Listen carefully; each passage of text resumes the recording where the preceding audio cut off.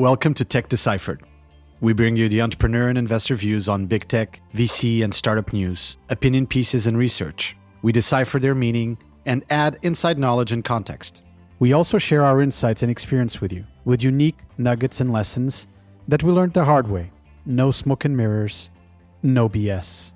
Being nerds, we also discuss gadgets and pop culture news. Hi, I'm your co-host, Nuno Gonçalves Pedro, entrepreneur and venture capitalist, co-founder and managing partner at Chameleon and Strive Capital. And I am your co-host, Bertrand Schmidt, entrepreneur in residence at Red River West, co-founder of App Annie.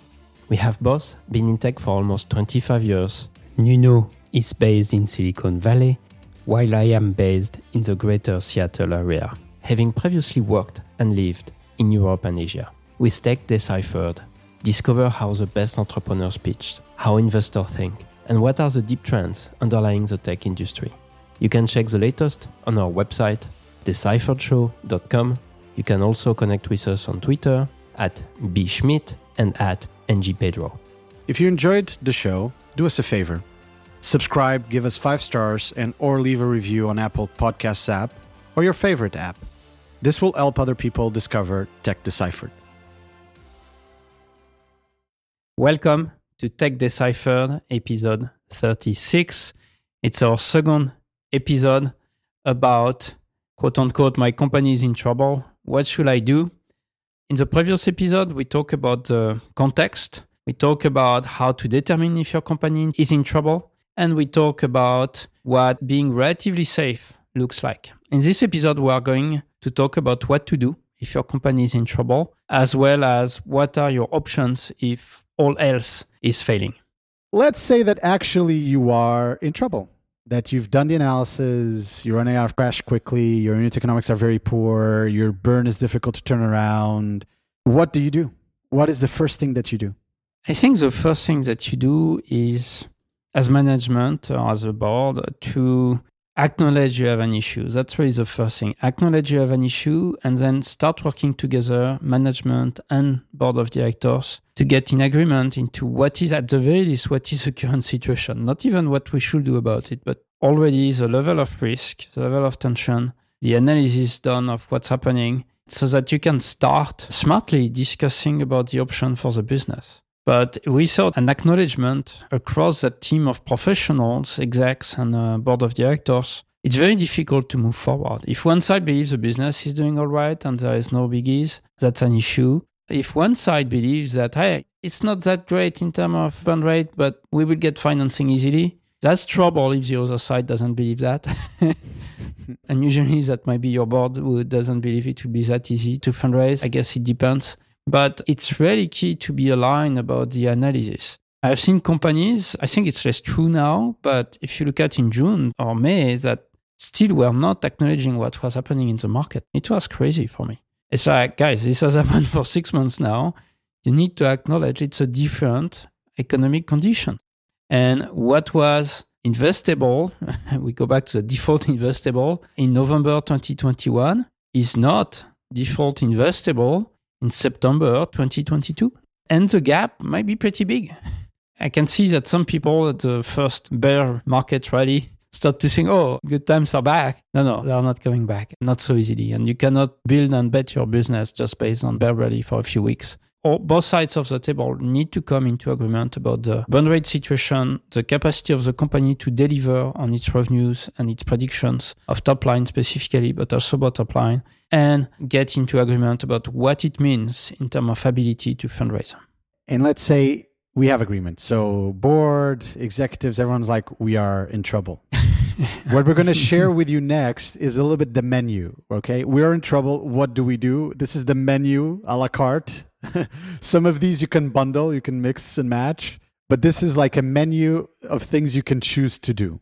The first and foremost thing you can do in terms of order, and this is in an ideal scenario, is control your own destiny. And the levers you have in controlling your own destiny are relatively simple. One is top line. What can I do about my top line? And my top line is my sales, my revenues. So can I charge more from existing clients? Can I play a little bit with pricing? Can I create distinctive pricing maybe for new customers? Can I ask some of my existing customers to pay more in advance, or contracts that I'm negotiating right now, ask them to pay more in advance? Can I shift around cash and not just money? So again, one key lever that you have is very simple, which is top line. How do I increase it? How do I maybe even make it more predictable? How do I play around with it in terms of levers to make it work? And I think on this one, I totally agree. That's really the first thing to do. It's a little tactical, but in a situation where you have higher inflation, the least you could be doing is immediately work on readjusting all your contracts with automated readjustment clause based on inflation. That's the minimum thing you have to do about changing your pricing. You absolutely need to take that into account. You cannot be stuck with clients who are going to spend for the next, 3 years, as much money every year for the same service. They need to end up having to pay more. And that has to be an expectation. I'm talking mostly a B2B context. In B2C, you don't need to let people know in advance it's going to increase by that much. But in B2C, as we have seen, from Disney to Netflix, all of them are readjusting their pricing. So please work on this one. It's an easy one. It will be crazy not to use it, especially now that everyone is doing it. It's a good time to justify it. I mean, it's like inflation and there's all these things happening and we need to pay more to our employees. And it's a good time. As you were saying, Bertrand, it's not just really about the B2B companies, also B2C, the ones that depend on subscription. Even in app purchases, you're a gaming company, you could actually tweak the promotions that you're pushing to your gamers and to your users on a weekly basis. The second side is, as you can imagine, the cost side, and that sort of goes directly to the bottom line. And how can you become leaner? This is the classic one that people say, like, okay, you just cut costs, right? Again, I would always start by looking at top line in the first instance, but you obviously need to look at your cost base.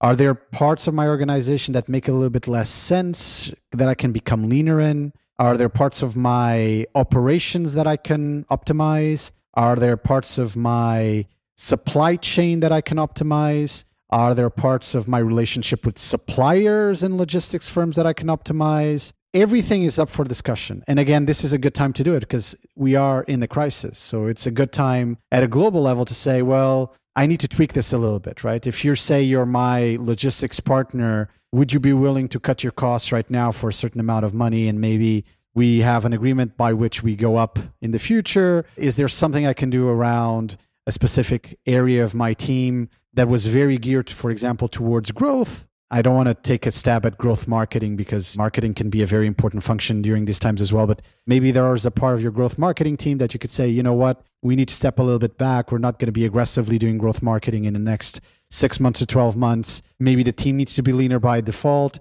I'm not defending that everything here is about layoffs and cutting, but it might be about renegotiating. It might be about actually being a little bit outside of the box and figuring out what is something that's win-win for everyone involved that we could still make this work. And we've seen this in the past. We've seen companies that have laid off almost no people, but they went to a reduction in salaries for a defined period of time to see if the company could rebalance itself, where they gave something else in return. They gave more benefits in return. They gave maybe more time off in return to the team, or they made the team have more time off for a significant period of time.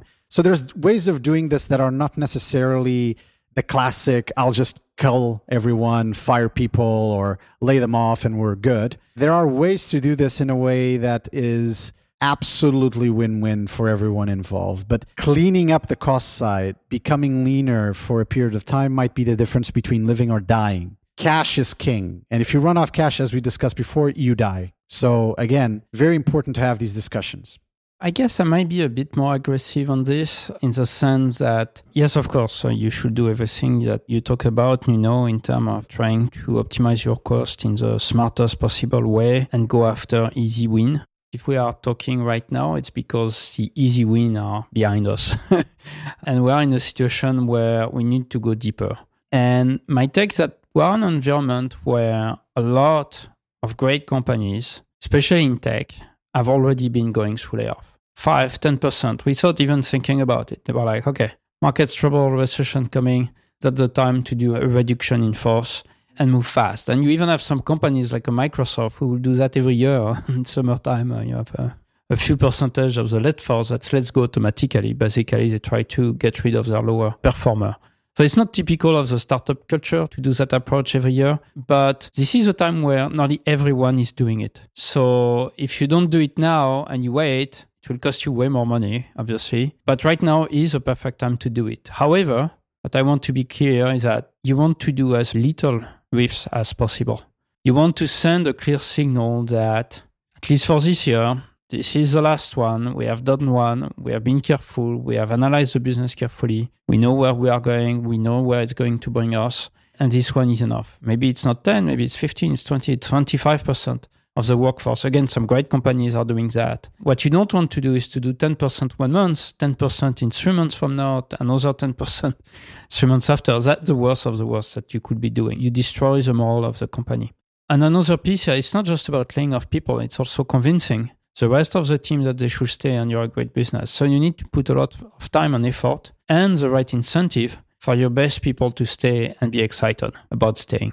I agree with everything you said. I would put a nuance in it. I feel the tech industry, even in earlier stage companies or in high growth companies, so we're not talking about the big public companies, in particular in the US, there is a very strong skew towards action of, let's reduce force. I mean, if a Google or Facebook or an Amazon or whatever decide to do reductions in force or freeze hiring or do a bunch of things, honestly, you could say, and by no means I'm disrespecting the people that work there and the functions that they have, but these companies by necessity already have overhead. We've discussed it in the past. They already have too much capacity. We discussed engineering capacity several episodes ago, where there's sort of the hoarding of engineering capacity in companies, for example. They have capacity to let go. Sometimes what I see is the company actually has a great team and maybe 1 or 2 people could go, right? But it's not like I could reduce 20% of the team or something.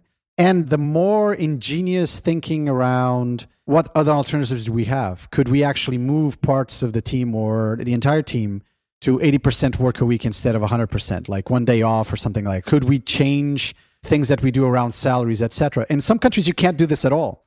In my home country of Portugal, you can't do stuff like this, right? But in the US, you could. And in some cases, I don't see that discussion happening. And to your point, exactly, it has huge effects on morale. And you're maybe laying off someone today and you're hiring for that position in 3 months or 6 months' time because you're still going to need that position down the line. And the business has changed and something has happened. I feel the humanist side of me coming out in this. Like, let's be very thoughtful in everyone we lay off.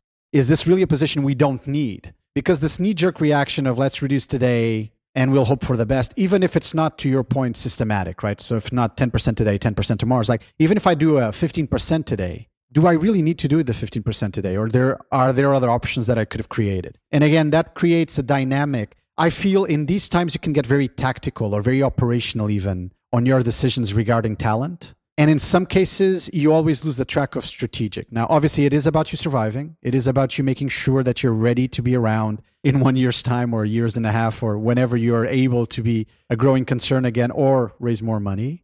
But at the same time, think it through, right? It's like, is this the right option for the company right now? Or could I do it in a different way? Could I structure this in a different way, at least for a period of time, and see what happens? And that would not take away from me the option of at some point doing the riff that I need to do. Yeah, I think we can talk later about this, but what I'm worried is really that situation of startup death spiral. I think it's Sequoia who talked about this. They were showing that example a few months ago of how you delay, and then when you do it, it's simply too late and the business is going to die. My proposal is not one of inaction. My proposal is one of action, but strategic action, thoughtful action, right? It's not about saying don't do anything. It's about there are sometimes other options. And in many cases, there are other options from just doing mass layoffs. And I feel that they lead to more complex discussions, but sometimes they lead to actually much better discussions and much better outcomes. And this industry, I agree with you, sometimes there's just delay. My point is not so much the delay point. I totally agree with you that delaying can be death. It is about the other option of maybe we can make this work and, we reduce salaries, right? Maybe we can make this work in a way that's different from what we thought initially of just saying, okay, our growth marketing team, again, picking up on them, needs to go fully because we're not going to do any growth marketing, right? But maybe in 6 months, we do need to go growth marketing. It's like, well, good luck now hiring that type of talent in 6 months' time. And sometimes there's a little bit of a lack of strategic discussion at that level. And also, I believe the board has a strong impetus on that. The board can really be helpful in those discussions. In many cases, the CEO doesn't really open the kimono on the discussion itself. It's like the CEO makes the decision, the board takes it, we're all good. And we don't think through consequences, that we don't really engage in problem solving and all of those key aspects. It's right. I'm talking about the situation where you have 6 months of cash left and you might not get some additional financing. At some point, you have to do what you have to do. And realistically, if 60-70% of your spend is salaries, like most tech startups, there's only so much you can really reduce beyond headcount. Yes, you're right. Some companies might readjust salaries. I think it's very rare when it's working. It's very rare also when it's authorized. So it might be a very complex process. Early on during COVID, there were some countries like in France where you could actually more easily put people at 3/4, 2/5 for a bit. So it was doable. I'm not sure it's actually doable again anymore, this type of approach in many countries. And in some countries, you are just going to have people accepting maybe for a bit and then start looking out for another opportunity. I think the big issue is really around how you get your top performer and you keep them motivated. If you reduce salaries for everyone, it's a tough one. And just reducing salary for a few, it's also a tough one. And maybe to keep moving on, if we go beyond revenue management, cost management, what can we do? We believe we have maybe not to the bone, but remove all the fat. And again, to be frank, I think there was a lot of fat these past few years, not just at Google and Facebook, but a lot of VCs spreading money around, sending cash by helicopter. So I think a lot of companies had definitely some fat, not all, hopefully somewhere focus on delivering great products and optimizing their spend. But if you have reached out that, what you can do to smartly adjust your revenues, your cost, I guess it's time to talk about what are your dilutive and non-dilutive options in terms of financing. Even before we go there, we talked a lot about RIFs and all these realignments. Sometimes one way to control your own destiny is identifying that the issue lies with the leadership of the company. And it might actually be the issue with you. I remember the story at McKinsey of a very senior partner that shall go unnamed, that in front of the client, turned to the client and said, with all due respect to you, sir, the problem with this company is you. Not something I would advise you to do as a consultant, but it was an interesting moment. Sometimes the problem is with the CEO. Sometimes the problem is with the executive team. So I think one last thing you have in controlling your own destiny is, and this should be used very, very clearly and very thoughtfully, but when it's done, it should be done decisively. In my experience, and I won't go into details, with the support of the CEO, even if it's about replacing the CEO, actually, if the CEO is the founder that started the company, doing it in a way that is decisive, but at the same time that's very thoughtful, is pretty important. But it might be replacing a CEO. It might be replacing some of the senior people on the team. It might be restructuring how the team is working without necessarily firing everyone. But again, there is something about controlling your destiny around that. Maybe moving first to dilutive, because you've already alluded to dilutive and non-dilutive. My first intent, if I would be in that position as the CEO of the company, would be, can I get money from someone that's already given me money? We call this typically bridges, getting a bridge from existing investors. And that bridge might manifest itself under different ways. It might be straight up a priced round. So it might be an issuance of equity straight up with a specific valuation in mind. It's a tricky discussion to have with existing investors because on the one hand, they want to show progression in the valuation of the company, but on the other hand, it's against their best interest to show much progression. They would prefer to have a down round or a flat from their perspective of ownership in the company, but at the same time, they want to show that progression and be fair towards the company. So it's always a difficult discussion to have on the price round. It could come under the form of a convertible note or a safe note that will convert to equity at some point in the future, which happens mostly in early stage bridges, to be honest, companies that haven't raised a ton of money and are doing a bridge from existing investors. But that's your first port of call. And why is it your first port of call? Because they're already your investors. They already know you. They already have investor updates. They should know your financials reasonably well. Some of them might be on your board of directors. So in some cases, if these people are not willing to give you money, then there's a different discussion to be had. And they're not obligated to give you money by any chance, right? Because they have other projects they can give capital to. So then it becomes a portfolio management and a portfolio allocation conversation for them as VCs themselves or as investors themselves. But it is important to see if you have them on board or not. It is important that you know that they're willing to back your business and move you to the next level. Now, you, Bertrand, always have this comment on you have to be careful with bridges and bridges to nowhere in particular. I think that's definitely one of the first things to consider. Because you want to get a sense of what the level of interest from your existing investors. It might be easier in a time of transition, of uncertainty in the marketplace to move relatively quickly. And with your existing investors, there are definitely ways to move quickly. But then, as you say, it goes back to the price. When great companies are losing 50% market cap in a year, price is not going to be easy. And that's true that you can go through convertible. And I would say if a new financing is coming soon and you're preparing for a new financing that might work with a discount, I think in this day and age, it might be a more difficult one to accept for your existing investor to do a convertible based on a discount on a future financing, and you ask them to wait it out 18 months because this is a big time of risk. You should get paid for the uncertainty, for the risk. So you might need to go through a price round. To be clear, I don't think your investors are super excited to go to a down round. They know the issues, they know the pain. Even for them, it probably doesn't look great to go through a down round in terms of their own markups. So I don't think you have to go too far. But at the same time, you might have to expect some people who are going to say, you know what, I'm not interested to do a convertible. Why should I do a convertible in a time like this if I don't have a clear certainty? I think if you are planning to fundraise, are preparing to fundraise, if your investor believes you are in a good position to fundraise, then yes, a convertible might make sense, a lot of sense. And then it's a question of how much discount. And there are some good articles about this, how much discount you should put into your bridge loan. But one of the big questions would be the pricing. I think the pricing is very important. And to your point, Bertrand, there's almost this thing like a down round is always negative. Even a flat round is negative, let alone a down round. And a flat round would be that the pre-money valuation of my next round is the same as my post-money valuation from the previous round. A down round would be where the pre-money valuation of my next round is below my post-money valuation of the previous round. And people are, oh my God, I've lost value.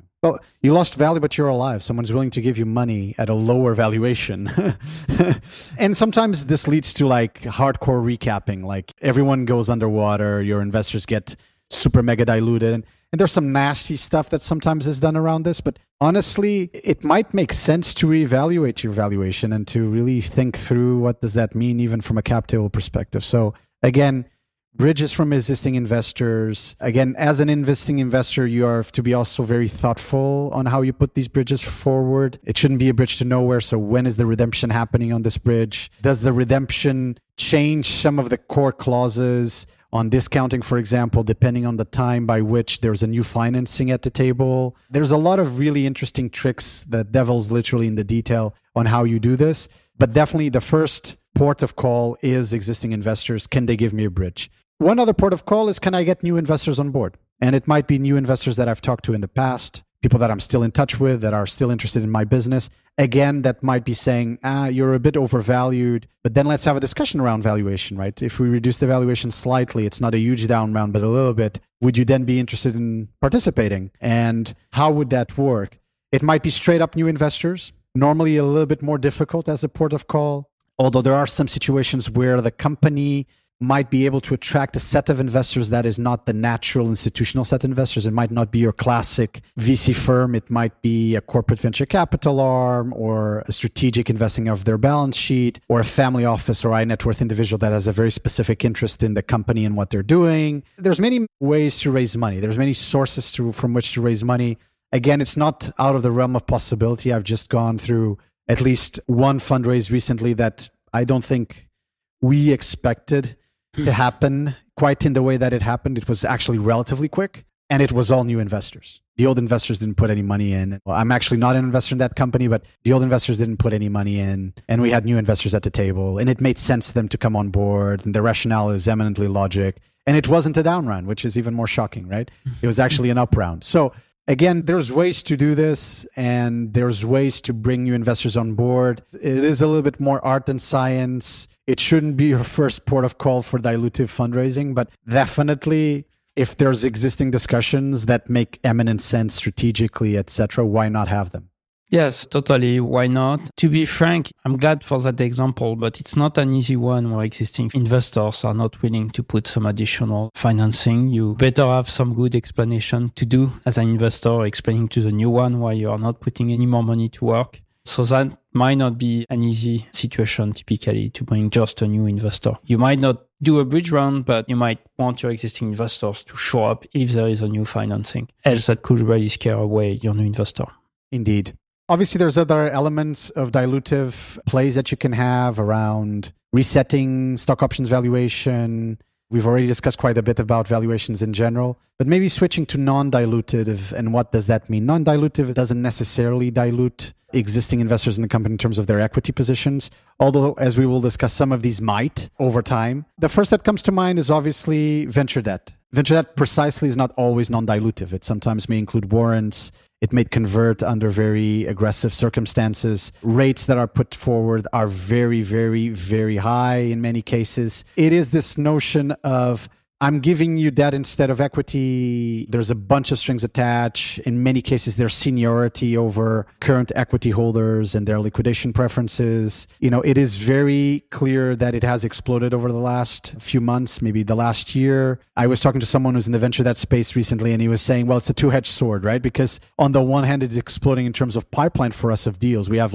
so much stuff we can choose from and cherry pick from, which is great, always having a very healthy top of funnel. But at the same time, we are already in deals that might not be performing very well, that are either defaulting, where we need to make hard choices on defaulting the agreements we have, or converting it into equity and exercising our redemption rights, et cetera, et cetera.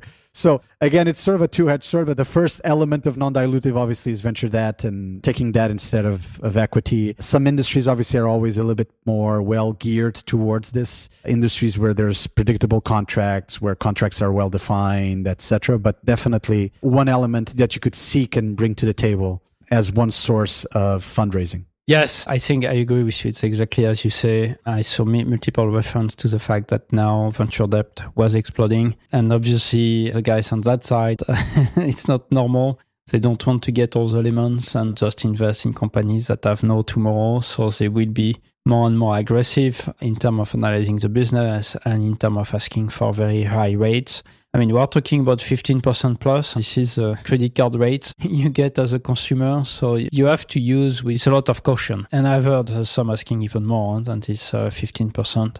Crazy close beyond that. That will not be my first choice, I would say. I will put it like this. Maybe we can talk about other type of non-dilutive line of credit. I think this one typically, and you have different type of line of credits. It can be based on your AR, on your revenues, or it can be based on what we call invoice financing. So personally, I think these are pretty interesting things. Not everything should be financed by equity in a business. And typically startups might wait too long to look at this type of alternative to support some business initiatives. So I think there is real value there. It might be difficult for too small businesses, but for businesses that are big enough, I think there are opportunities to get lines of credits, and they can come with very interesting conditions. If the banker understands your business is recurrent, predictable, you have good line of sight, they might have some real interest to do that and to give you a loan. In lines of credit, as you said, there's many different types. Some that are against project, that are being invoiced, and accounts receivable, and all of those. In general terms, in the finance world, we talk about revolving and non-revolving. The non-revolving are very project-based normally. They're very focused on a specific project or a specific set of projects. And the revolving ones are the ones we're probably most used to even as consumers, which is we have this line of credit we can use every month or every given period of time, and we can max it out or not. And it's normally more adequate for variability of cash flow. Like, you know that you're going to have some variability of cash flow, and maybe it will be more difficult to make your payroll work because there's something that won't come through. Whereas sort of the non-revolving, again, are maybe larger and chunkier sometimes, but they're more related to, I've signed a deal, I have an agreement, but I'm only getting paid 90 days out, or I need something to push my inventory to market. In the hardware side, that happens a lot. But I have the contract and my customers are good for it. So it's just a matter of I need the inventory to sell to them and I'll get the money in 60 days or 90 days. So can you give me that capital for me to do and make that work? Again, very good ways of dealing with your cash situation without being dependent on doing massive equity raises that are dilutive by nature. So definitely a better option. To your point, Bertrand, these are normally only given to businesses that have a track record, where the bank can analyze your track record in terms of payments, where the agreements are very solid, et cetera, et cetera. So it doesn't always work. Like in anything, and I think in particular in the non-dilutive world, because if we do talk about the covenants and clauses that we put as equity investors in the VC world, and we say, oh, you guys sometimes are a little bit nasty and tweak it. Talk about that for the debt world, where there's seniorities and the waterfalls magically change and there's all these funky clauses on redemption. Be very, very careful on how you sign these deals, because the guys you're dealing with, again, we've given that advice in the past. If you're a company or you're a board of directors of a company you're not used to doing this all the time, be very thoughtful. Have a great law firm working with you. Go through the scenarios. Think through the implications on the waterfall for the equity holders. Think through the maturity dates that are on the agreement. The devils are all in the details, right? In many cases, a lot of this money is made on specific subclauses. So just be very, very careful, because it might be that you're signing yourself, you're mortgaging your future today and not getting a ton in return. And you're like, oh, it's such a great deal, it's non-dilutive. And you look 1-2 years out, and when finally something happens to the maturity of the agreement, you're like, this wasn't what I thought would be, right? And this didn't quite happen the way I thought. Yes, on the covenants side, you want to be quite careful about some ratios that you are supposed to respect during the life of the loan. And I'm saying that because I think a lot of companies don't fully realize that this is not the equity world, it's a non-dilutive world, this is a loan world. The institution giving you the loan, the bank, might force you to have some ratio about cash to revenues. And you might realize at the end of the day that the loan is not so interesting, because it's giving you money only in the condition that you don't really need the money. Yeah. So you have to be very careful about what this is. Another piece of the puzzle, and I'm seeing that in Europe, is that a lot of this loan financing are often done typically at the same time as your equity financing, either a bit before, at the same time, or a bit after, like a few months after. But then if you wait too long, at some point, they might not be interested until your next fundraise, because they will feel that your ratio are not that good anymore. They were good at the time of your raise. You had a lot of cash equity, but now they are less excited to provide you a loan, and this is trouble. So that's another piece for me of the puzzle is ideally you don't wait to need one to get the loan. You get it as soon as possible. And that should be best practice right after or at the same time as raising an equity financing to look for this, because it will be harder at some point. Another piece is around if you have a line of credit, you have to be careful. I mean, some are playing the game not to draw the line, to wait. You probably want to draw it relatively quickly if that's something that makes sense, because if you wait too long, the condition might change of your business, of what they're doing. So personally, cash in the bank is much more safe than a promise to have cash once you want it. Again, devil's all very much in the detail. How good is your consulting CFO or your CFO? How good is your finance team? You have to optimize your tax situation of the company and think through that as well. One element that I often see in venture debt or debt in general that is quite misunderstood is a lot of founders, and some of them are repeat founders, they have this understanding of the discussions they're having on venture debt. Not so much maybe the line of credits, which is more of a banking relationship, but the venture debt one, like they're talking to partners, they're talking to people in the firm. I don't want to badmouth the industry. I think it's a wonderful industry, and it's an industry that makes a huge impact at scale in our industry of venture capital firms. But a partner in a venture debt firm doesn't quite behave the same way as a partner in a venture capital firm. This whole thing of being in it for the long run and we are on your board of directors, it's not the same. A venture debt person really can be long-term focused, but in all actuality, the way they're thinking of making their money is very financially driven. And again, the way they're going to support you through your lifetime, again, some of them are extremely supportive with their Rolodex, with their own skill sets, but just be thoughtful that you're not getting the same type of support, right? So it's horses for courses. It's different things. And it's because it's different things, you have to be day one very clear that, okay, I'm dealing with this venture debt firm. This is the relationship I'm going to have. Hopefully they're going to be supportive and help me out, but they're in this to make their returns very clearly. So are VC firms, but the time horizon of a VC firm is not the same. The way that a VC firm behaves is not the same. Again, I'm talking about an average VC firm investor versus a venture debt investor rather than the exceptional ones at both ends or the crappy ones at both ends. But on average, it's a very different type of setup. It's a very different type of support. So again, don't confuse it. This is not the same thing. You're getting something different from someone different. You're getting something different from someone different. And that's very important to take into account.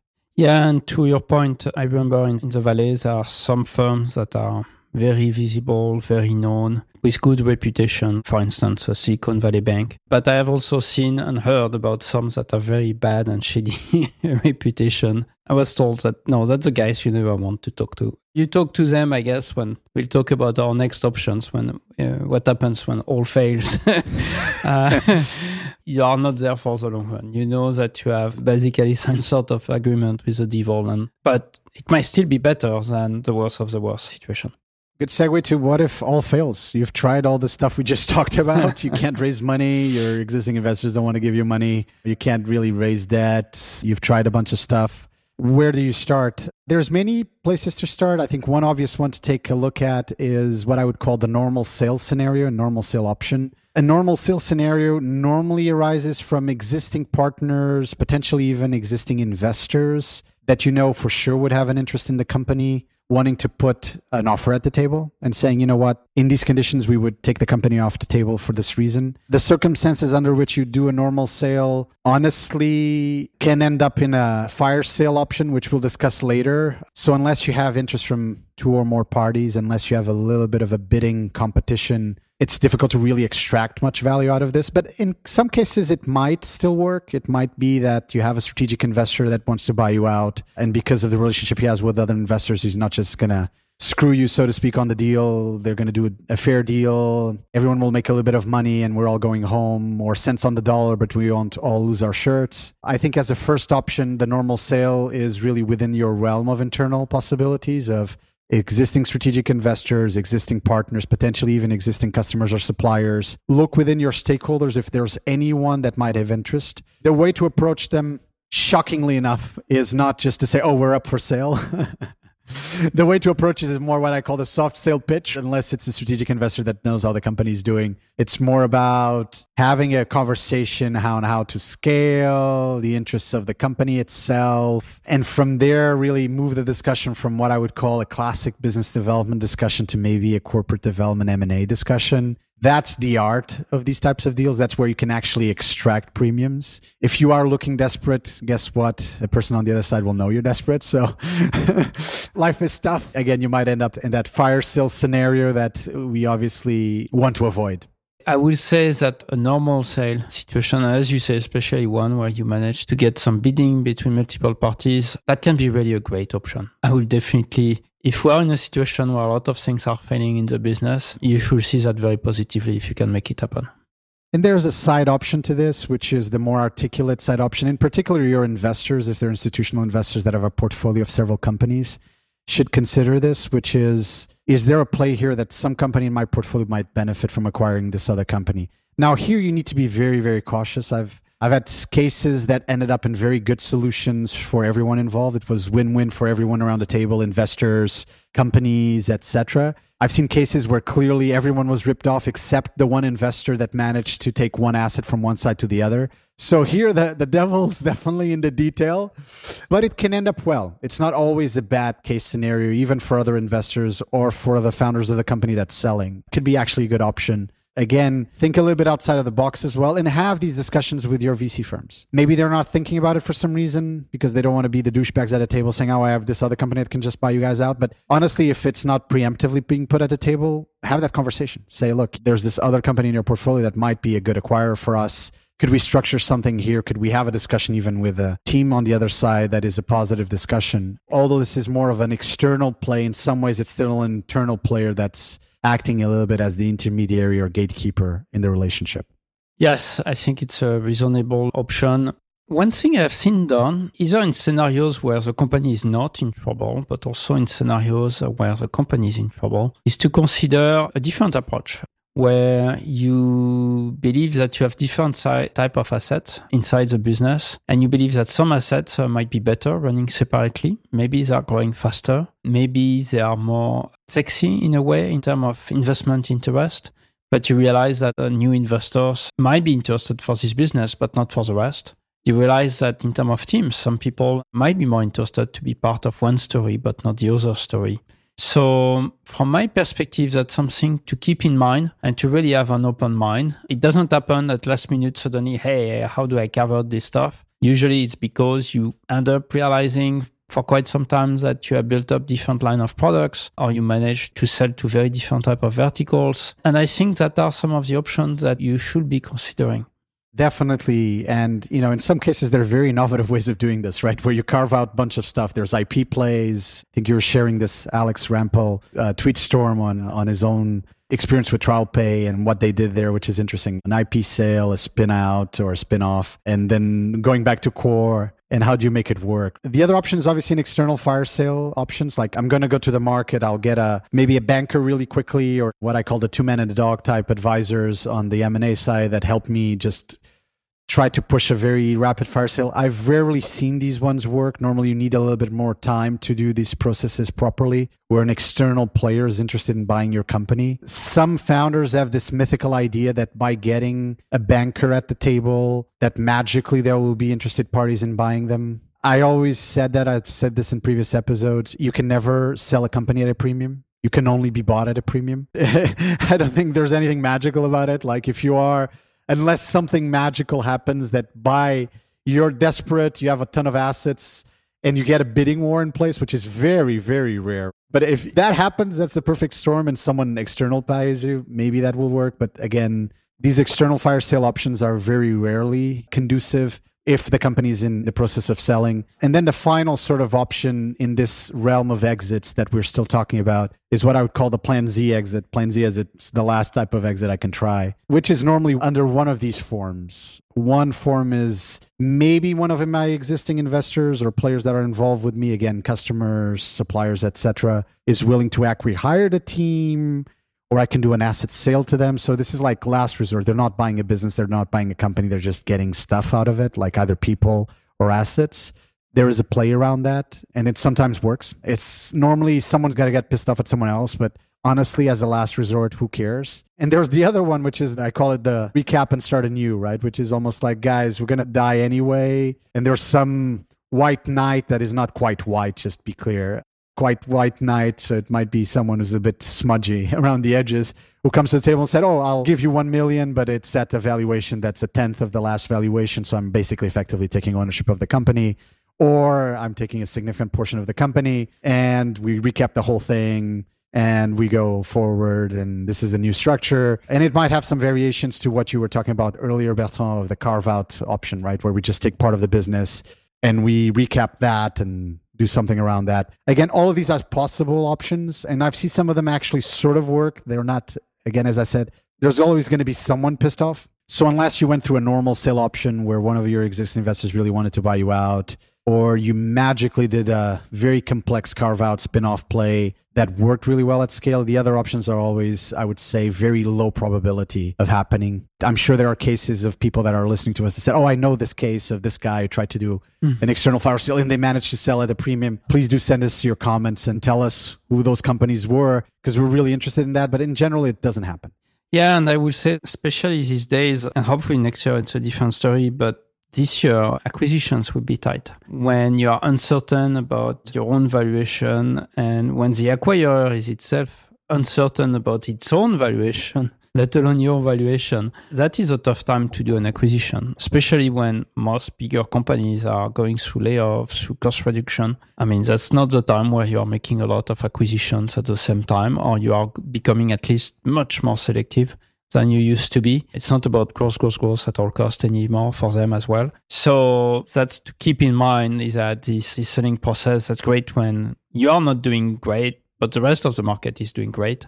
When the rest of the market is not doing great and you are not doing great, that might be tougher. I think you touched briefly on the IP sale. In that situation, that might be something interesting, because an IP sale might be easier for an acquirer than acquiring a full company. It might give you some cash to run for 12, 24 months. So there might be some value in considering this approach in these times and days. At this stage in time, you're dead, right? So you've tried everything that we just told you and nothing worked. So you're literally dead.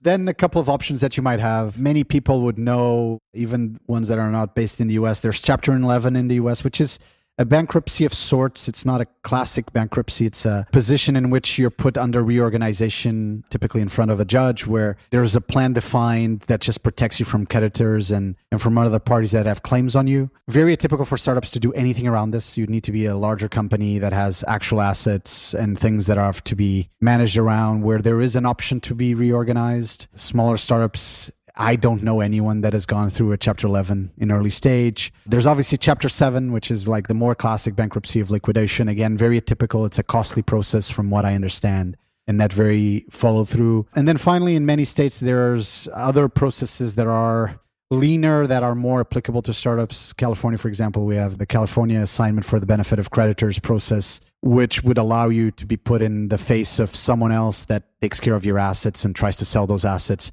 and make money for all your creditors, not only debt holders, but also your equity holders. And there might be some value extracted from there at the end of the day. So again, you're dead or you're quasi-dead and you don't have that many assets and good luck to you. Maybe there's some value that we can still extract out of this.